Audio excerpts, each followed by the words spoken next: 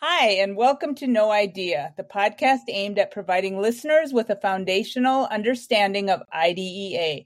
I am one of three hosts, Kelly Bilbrey, who has not only been a teacher but also worked for the Nebraska Department of Ed, previous superintendent in South Dakota, and currently oversees the special education department for the largest virtual school in Wyoming. I am joined by Hunter Kunerth, who has nearly a decade of experience in special education, first as a teacher and then a director, and Karen Haase, who is not only a previous teacher, but is also a well-known special education lawyer and has been practicing since '96. She represents clients in Nebraska, Wyoming, and South Dakota, and has presented at numerous educational conferences, including being the keynote for LRP many times. Together, we bring in over 50 years of educational experience.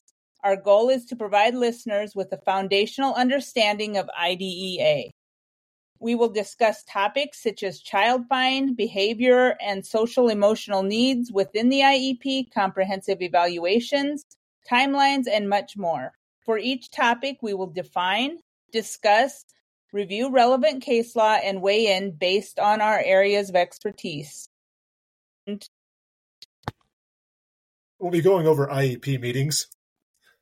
The last two episodes, we've discussed the initial IEP process, child find, evaluation, and then going into the IEP meeting itself. This will kind of be a two-part episode, one to kind of go over a general overview, and the next episode to really dive in. That should be the goal. I want to say when we first started this, we thought, I thought this topic might only take 15 to 20 minutes. Karen quickly corrected me and all the lovely nuances of IEP meetings. So as we start off, for us, when we look at IEP meetings, you're looking at it a variety of ways. There's at least one held annually, and that's just the annual IEP itself. And then there's the additional reevaluation. And then depending on the IEP amendment, either one of y'all want to correct at any point, you can either meet or not meet. However, within that IEP amendment, you do want to note somewhere in the prior written notice and even the amendment paperwork itself that there was some form of parent participation. Is that correct? Yeah, two things. Number one, when you say annual IEP meeting, that means the team has to meet before day 364 is over. Yep. So that's something that we found in enforcement districts have gotten tagged on, where they think that the review date is, if we met on October 11th, 2023, we have to meet on October 11th, 2024, but it's really October 10th, 2024 would be your deadline.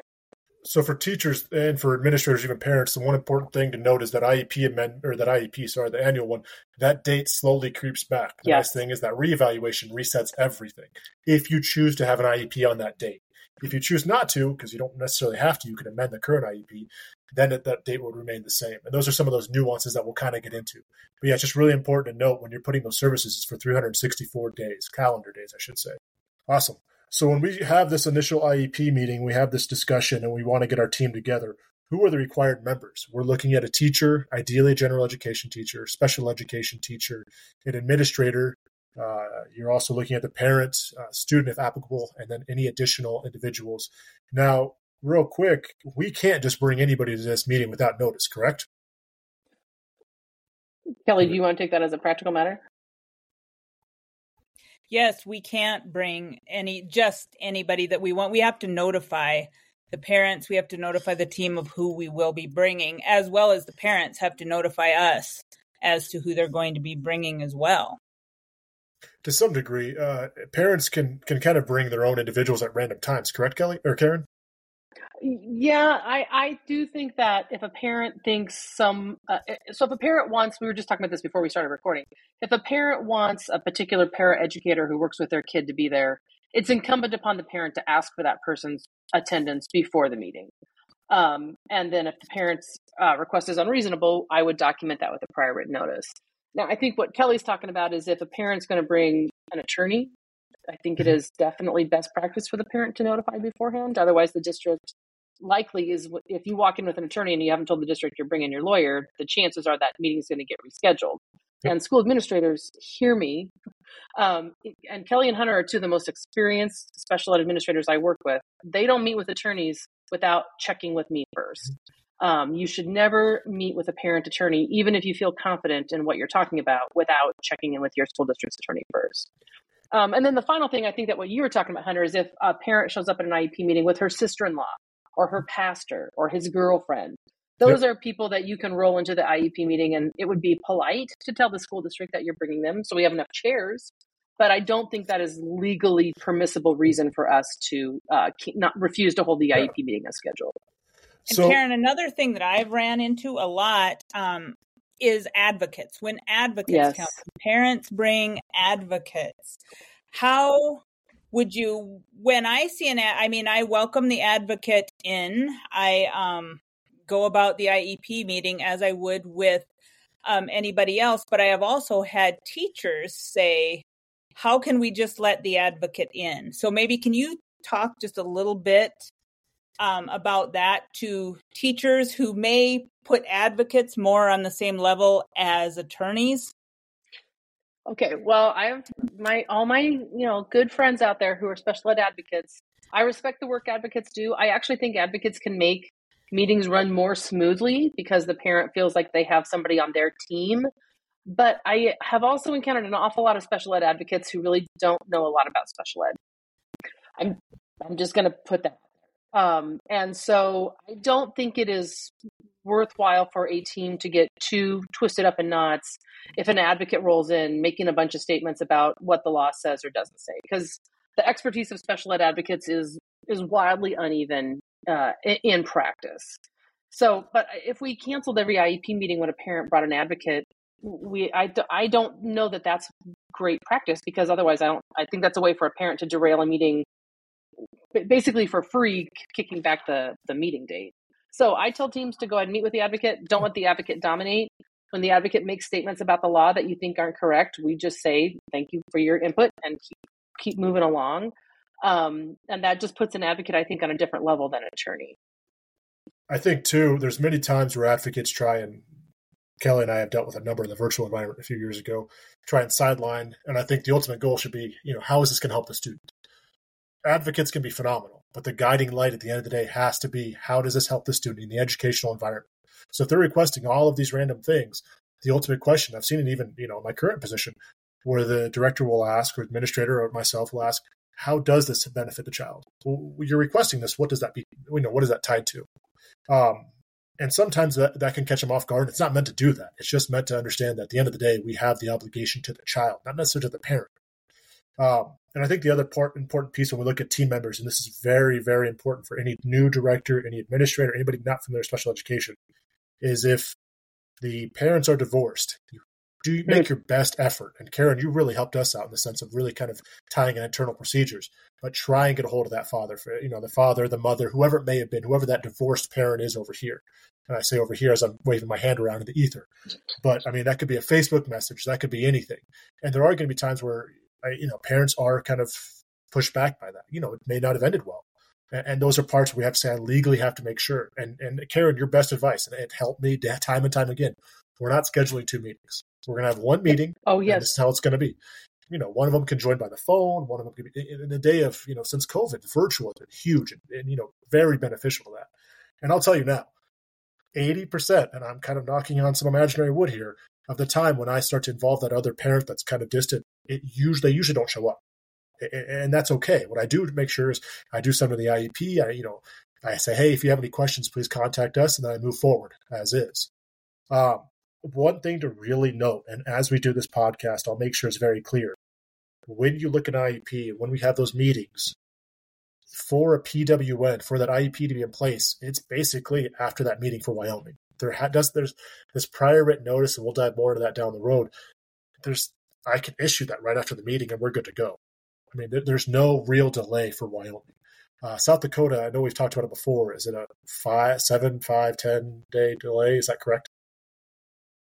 How long until that is in place? Is it right away as well? Sorry. They're shaking their heads. The question was, when we're at a PWN, how quickly do those services, or how quickly does that action take place? So I'm going to hop in. Nebraska, South Dakota, and Wyoming don't have a set number of days that have to pass. There are states, Illinois is an example, where I believe in Illinois it's 10 days that you have to give prior written notice before the services take effect. And so this goes back to your comment about advocates, Hunter. An attorney is only licensed in particular states, so the attorney is presumed to know the law in the states where he or she is licensed. Advocates don't necessarily have to know how the differences between the states. So I've had advocates from Ohio roll into an IEP meeting virtually and say, well, you can't place that kid until you give us 10 days notice. And they don't necessarily know the difference between the laws. No, that's an excellent point too. I think that's one thing. Sorry, I get caught up in some of the nuances. My main area has been Wyoming. So for us, it's been immediate. So yeah, as you look at the IEP meeting, you have those team members and you have that kind of well established. Now the core team members from the school side, that school agent, I believe it's agency representative. Is that correct? Is that the terminology? Yep. LEA rep. Yep. Yep. And the importance of that individual is what? What is their main role? Why are they required? I think this is the easiest one to understand. The LEA rep has to roll into the IEP meeting with an American Express black card. If you have to ask someone else for permission to spend money, then you can't be the LEA rep. And if your superintendent, I'll pick on superintendents for a minute. If your superintendent won't let you spend $50,000 on a residential placement unless he or she knows about it, that means the superintendent is the only one that can be the LEA rep. So if you've got the ability to commit the resources of the district then and there are numerous cases where teams have been held to not be validly constituted because the special ed director or the principal said, well, I have to check up line to see if we'll pay for a para or a special ed, this curriculum or whatever. So if you can't cut the check right there in the meeting, then you don't have a valid IEP team member or LEA rep. So they have to commit the resources of the district and be familiar with the offerings within the district. If the LEA rep says, I don't know what we do for students on the autism spectrum. I don't know if we have a BCBA or not. They can't be the LEA rep. So those are the two things. You have to know the resources available internally and have the American Express black card, i.e. have the unfettered ability to commit the resources of the district. And I think one important thing to note is, as a director, there's times where you're a million different places at once. And there may be times where you say, hey, this principal is going to act for me in this meeting. Please understand, directors and administrators, superintendents, principals, you are now okaying any financial thing that principal signs off on. We've had meetings where the principal goes, yeah, we'll get a one-on-one, no problem. And I'm like, time out. Whoa, where did this come from? Now we have to get this one-on-one. Now I'm already in my back foot. So I think it's really important to note for directors, superintendents, anybody, if you have that LEA rep, that person, like you said, Karen, they have that black card and they're going to spend it left and right, if it comes down to it. And I think too, when that individual is in that position, it's really important to be familiar with the requirements the students file, the special education piece of it, what is reasonable. If the parent is asking for a one-on-one and there's no data there, or you have procedures internally, or maybe you have forms at your behavior, whatever it may be, and you don't have those filled out and they say, okay, that okay is going to circumvent all of those things. It's going to be very difficult to go back because now you can get a state complaint where they're like, well, hold on, you said this person was the rep and you said this person could spend, basically as Karen put it, is able to say, hey, what we can is can't spend money on. So the next piece is we look at it, you have the rep and you have an individual who can interpret results. What is that role? What does that look like? What is that defined as? The regulations are interesting on this in that they are explicit that multiple people around the table can fill this role. So if the school psych has administered the Woodcock-Johnson, we probably need a school psych who's able to explain what IQ testing means and how that works. If the speech path has administered the, what is it called, the WISC, they need to be there to explain what those results mean. The teacher that administered like the reading test, if we're suspecting the kid has a specific learning disability, needs to be able to explain that. Or your special ed director could be a school psych and a recovering speech pathologist and a recovering special ed teacher, and that person could explain all of those test results. So it just means that if the parent has questions, what does norm reference testing mean? That you have somebody at the table that can say, I'll step up and I can explain that. Yep. Which is good internal practices to make sure you have those established roles and like, hey, heads up, if they ask this, I'm going to pass you the ball and you got to take her down. Exactly. Those are the two roles usually that stick out the most, for me at least, on the administrative side. Go ahead, Karen.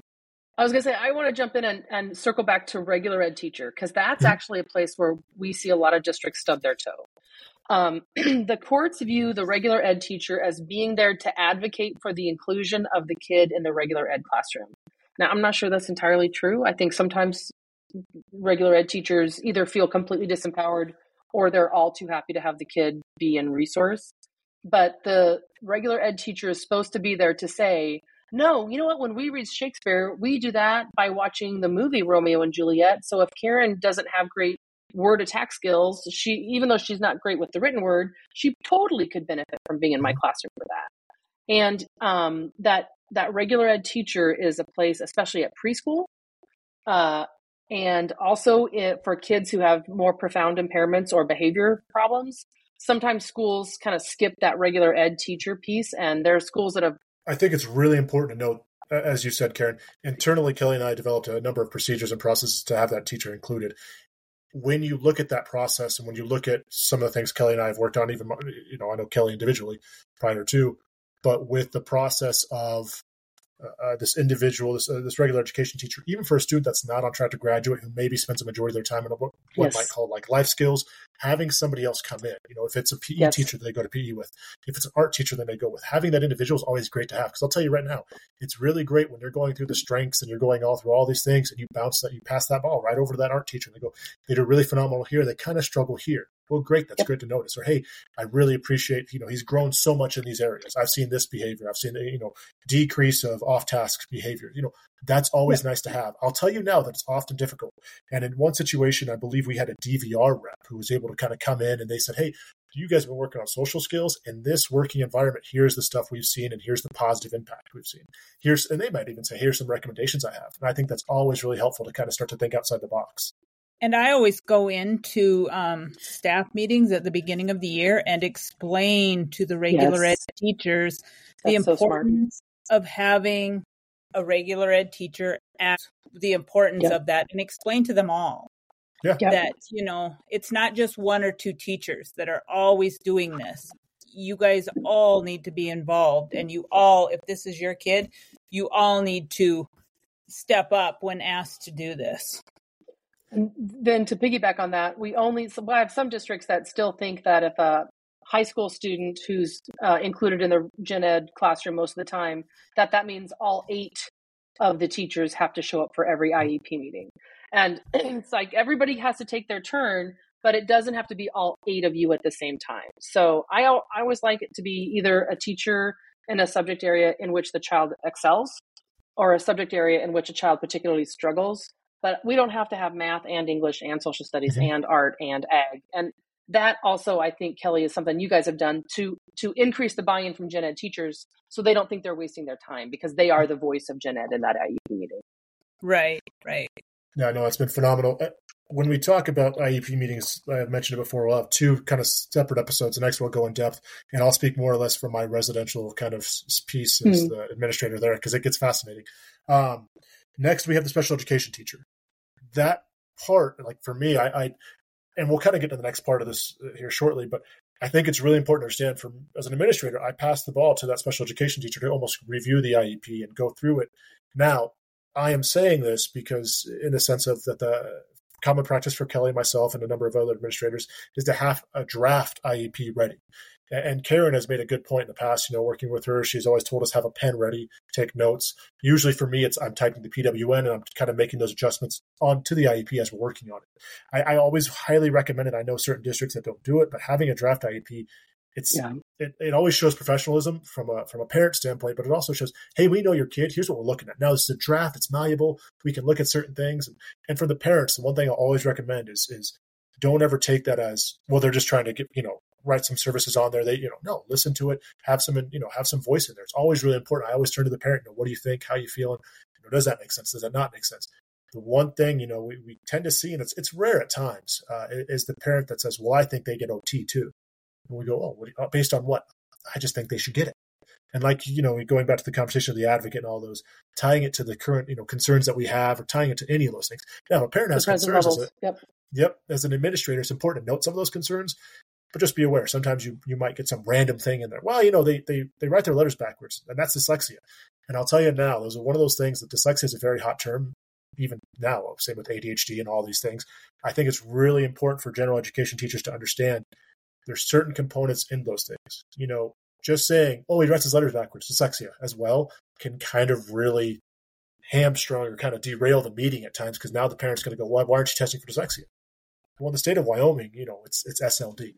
It's not, and even then, I think within Chapter 7, I think dyslexia is referenced under SLD, but there are certain qualifications to get there first. And we could do a whole session on that. Oh yes, easily. So I think it's really important from the regular education teacher side to understand the role and the questions and be ready for some of those things, but also don't jump too quickly on, well, that does sound about right, and also for the regular education teacher not to go, how can I get this kid out of my class? Because I've been in many meetings where you invite that teacher and they're trying to say, well, he just can't learn this. It's just not possible. No, let's look at co-teaching. Let's look at, all these other aspects. Little Johnny's not going to get that. And that can really damage that relationship between the parent and the district. And it's very, very difficult. The other piece, just on my side of it, being residential, don't bring up medication as a teacher. Don't say, I think ADHD medication would be great for this kid. That's a separate discussion to have at times. And, there are individuals who can have a discussion. But if you're saying he has too much ADHD, he can't sit still, look at medication, that can also fracture and kind of sideline that relationship as well. I've been in a number of those meetings as well. But it's also good on the other side, having the regular ed teachers there. For instance, when a parent requests OT, having them there and the appropriate regular ed teachers there, they can really act as an advocate for the child there as well, because, they see the direction. Yeah. Mm-hmm. Yep.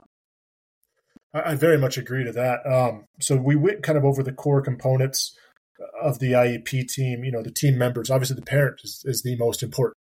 If the parent, and this is where we kind of have to sideline this discussion as well, but, parent participation and not attending meetings, and that'll kind of be in the next episode.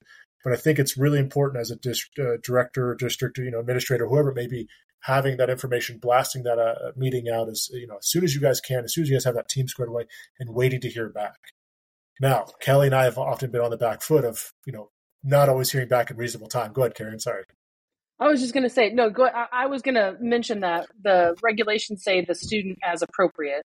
Yep. And we do need to always invite the student once the student is of transition age, or at least elicit meaningful input from the student. But we have a lot of districts that are using student-led IEP meetings in middle school and high school. And they've had really good success with it, because then the child then has a voice in his or her education, and it's harder for the parent to say, oh my gosh, my child can't do anything, when the child is standing up there and advocating for him or herself.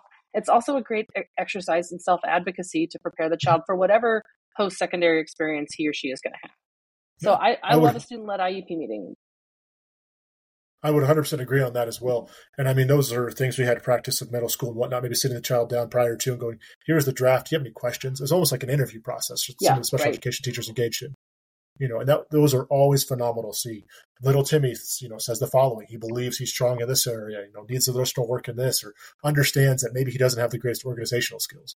But those are really, I would 100% agree on that, Karen. And I think, Kelly, virtually, it's nice to have that, because the parent and the kid are usually sitting side by side, and they can have those discussions. And a lot of times I will, if the kid is not sitting there, I will ask the parent where the kid is and ask them to please come over and sit by the parent, so that we can all speak to both of them, especially 7 through 12. Mm-hmm. And so, that middle school age is when some students start refusing accommodations. I'm not going to use a calculator. Nobody else uses a calculator. I'm not going to leave the room. I refuse to go to resource. And it helps us to know the child's tolerance for that accommodation right then and there, and then to problem solve around it. Yes.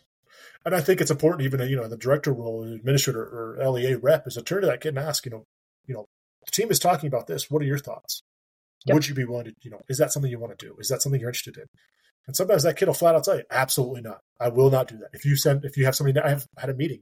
If you have somebody in that room just, checking in on me, I will walk out. Thank you for that information. What would be a better way to go about that? So we look at the members, and this is the idea when I talk about this, IEP meeting, I'm thinking about an annual IEP, but this qualified, or this kind of viewpoint of those core members stands for any meeting, correct? Yep, that's right. Perfect. And for the annual IEP, like I said, the draft is always nice to have. For a reevaluation, as you jump into that, you go over the results, you may not have that. And it's my understanding, Karen, correct me, you have 60 days to do the initial evaluation, and then from that evaluation, or any evaluation at that point, you have 30 additional days. Is that correct? Yeah, after to get the meeting held. Yep. So after you hold these results, you go over, you make a determination, whether it's a reevaluation, a records review, an initial evaluation. You then have this additional 30 days, and you can now kind of sit down and once again, I usually like to have the IEP at that evaluation, but that 30 days is also handy from a director standpoint. If you need to, yeah. Or if the test results are surprising. Yes, exactly, 100%. If especially if the team's looking at autism and suddenly that's not popping off, and something else is, you're like, oh, time out. We need some more time to look at this. An additional one is we look at IEP meetings, and it's kind of a fascinating one, but is it MDR? And we'll kind of talk about manifestation termination review, and then we'll almost have a bit of a closing. And Karen's smiling, and yes, this is always a fun topic to have. But when you look at that meeting, those core members still need to be there, correct? The regulation says relevant members of the IEP team must participate in the manifestation determination review.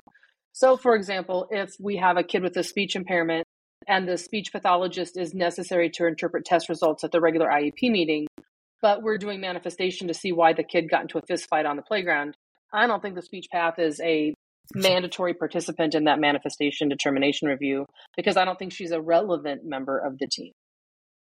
Excellent. And so relevant members, and that's kind of internal where you have that discussion. Once again, you make that meeting notice, you send that out. But I would say, any disciplinary, you need that administrator there. Even, and it might be that you have the SPED director and the principal also there as well, because now you have the SPED director who's going to okay those costs, and you have the principal on the side going, here's the behavioral, here's this other piece, here's this other section of what this behavior may lead to. I was going to say, usually the principal is also the disciplinarian who's proposing some kind of disciplinary consequence. So I really like, I think most of the time we do not need a special ed director and a principal. I think they can tag team all the IEP meetings. But when it's the principal who's as the disciplinarian is recommending a consequence, I love rolling someone else in to be the LEA rep, because I think that enables the conversation to be, the parent feels less like this is the principal's the judge, jury, and executioner. Yeah. And I would agree. And it also kind of takes some contention from the SPED director role of saying, why are you now disciplining my kid? Why are you now making all these? It's more of a broad discussion saying, hey, this right. is principal's building. We have to have a discussion on this. And now you obviously would have a special education teacher, in my mind, a general education teacher of some form. Now that might look different depending on, but I think it's very important to kind of say, hey, are these behaviors occurring in this class? Karen, give me your, Kelly, Karen as well. But, in my mind, having a general education teacher where the behavior occurs and doesn't occur would also be important to have to, what's the difference there? What are we looking at? Is it because it's, the teacher has, expectations posted on the wall that we're not seeing these behaviors, or if it's because the way that one teacher talks or the way they present themselves. Who might you also see at an MDR? So you have the principal, you have administrators, you have a teacher, you might have, are you seeing SROs? I have strong feelings that SROs in general should not be part of your disciplinary process. So unless the SRO is the one who observed and documented the whatever behavior that is the reason for the proposed mandatory reassignment, I don't generally include SROs. I do include school psychologists, because remember, in a manifestation determination review, and we maybe are straying too far into that, but we have to have relevant members of the team. And the question that they're asking is, was the misconduct caused by, or did it have a direct and substantial relationship to the disability? So we might need a psych in to talk about the fact that Tourette's also is associated with impulsivity and reduced executive function, or that autism spectrum disorder can result in students having extreme reactions to physical touch. So we don't always have to have a school psych for a manifestation determination review, but a psych or someone who's familiar with the way that disability presents in this student, I think is really important. And I think it's, and Karen, correct me, when you look at those meetings and you look at, especially in MDR, as you kind of dive into the weeds of special education and disciplinary and whatnot, and the repercussions that can have, but almost having, if you have a behavior teacher, great, having the psych there as well. I think it's handy because once again, you have those two playing off one another saying, here's what I'm seeing, here's what we're addressing, do we need to change anything? Is what we're doing appropriate? And that's kind of that meeting to have. One thing, as we talk about meetings and even MDRs, the idea is to be very careful and be very aware. I've always had internal meetings as district. It's always been nice to have everybody kind of on the same page. But I want to make sure when you have those meetings, and this is just to anybody, you're not making a predetermination. I was just going to say, I never call them meetings. I call them staffings. We can staff. Yes. I also 100%. And when the parent shows up with a marked up copy, I love that, so that we can go through and accept suggestions from the parent as well. as we close out and as we look at IEP meetings, this is kind of this first section. Let's say we meet, the parent doesn't like it. Who has the final say? Who can say, all right, well, we got to move forward with little Timmy because it's day 363 or 364, and they still require special education services, but the parent's not happy with this given section and the team does not want to, or the district says that's a requirement. What does that look like? The funny thing is there's a clear answer to this question, and no one likes it. We don't vote. We don't keep talking until the parent gives in. In the end, the person who makes the decision is the LEA rep, the person with the American Express black card. Now, if you're making a decision and the rest of your team, the rest of the educators on the team don't agree with you, I worry about that. But in the end, the way we cut through the logjam is that the LEA rep decides. And that's really important to know because that does place more importance on that role. Yes, you are paying, you're writing the checks, but you're also being the person with the final say. It can be contentious at times. Karen, I was going to say, yeah.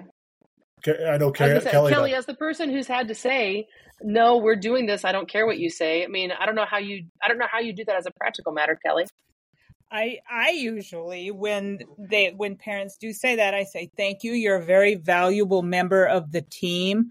You know, we value your feelings. We value your input, but I, as the school representative, have the final say in the decision that we will put in place moving forward. And I love that you just own that. I love that.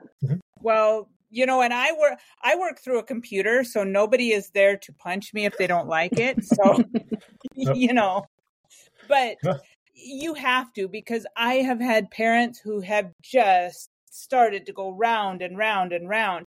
And by the time they're done talking in circles, everybody is so confused that I just have to stop it and say, no, this is what we're doing and move forward. Yes. And if they don't like it, there's your options. I mean, you know, there was just a case decided out of New Mexico just like 10 days ago where the school gave parents post-COVID the option to select for their kid full homebound. And so for the 21-22 school year, parents insisted that their disabled child be homebound. And the school was like, well, that's what the parents wanted. We had to do what the parents wanted. School owed 300 hours of comp ed 1-to-1. So, I mean, Jesus. The school was like, oh no, the kid should have been in school. Everybody agrees it was the parent that wouldn't let us. That is not a defense. So you have to be ready as the LEA rep to have those words in your mouth that Kelly was just, rehearsing to say, we cannot let the parent unilaterally dictate what's going to happen with this child. Yeah. I think it's one of those double-edged swords because, I mean, counseling, therapy, that comes up a lot at times, especially, with social emotional learning and all those things where parents are like, well, I don't want it. I don't think it's – and the parent doesn't even sign off for some of those services, therapeutic-wise. But it's really important as a district, if you believe that's there and that's going to be effective, to really stand on the fact, hey, this is we feel like this is a required service for the student to receive FAPE. I mean, that's huge. And it's not fun. There's times where it does get contentious and they're going to be yelling. They're going to be upset with you. And they may walk out. And as they're walking out, there's a very nice line that I've learned. And if I misquote at any point, let me know, Kelly or Karen. We can either take a break or, hey, as you're leaving, we're going to continue this meeting. You're a really important member and we really appreciate your input. But if you leave, we're going to continue. And I think that's really important to do. And there's times I've had to say that. And the parent just kind of looks at me funny. They walk out and they receive the finalized version, 1 or 2 days later with the PWN, and I get an email like, what the hell is this? And it's, hey. Well, and I have started having them sign, because when you sign, it's just that you were at the meeting. So we always sign at the beginning. I think it's great. I'll tell you now, virtual wise, it can be a little difficult because you have to have the right kind of programming, but in person, it's really easy to say, hey, we're just going to pass this around. We're just signing off that we're in attendance. The attendance sheet. Yeah, exactly. Just like you would from a teacher standpoint, if you wanted certain credits or whatever it may be. And just as a parent, if you were to attend something, parent-teacher conferences, you're signing off saying you're there. I feel like this is a pretty good spot to stop. Do we have any additional comments or concerns on anything? I want to make sure we don't rush this, but I also know we have a second part coming out that's going to go. So this episode really is who's invited to the party. And then next episode, we can talk about what happens at the party. Yes. That will be good. That gets into the weeds. So I think we're at a great point. And we'll see you next time. Thank you.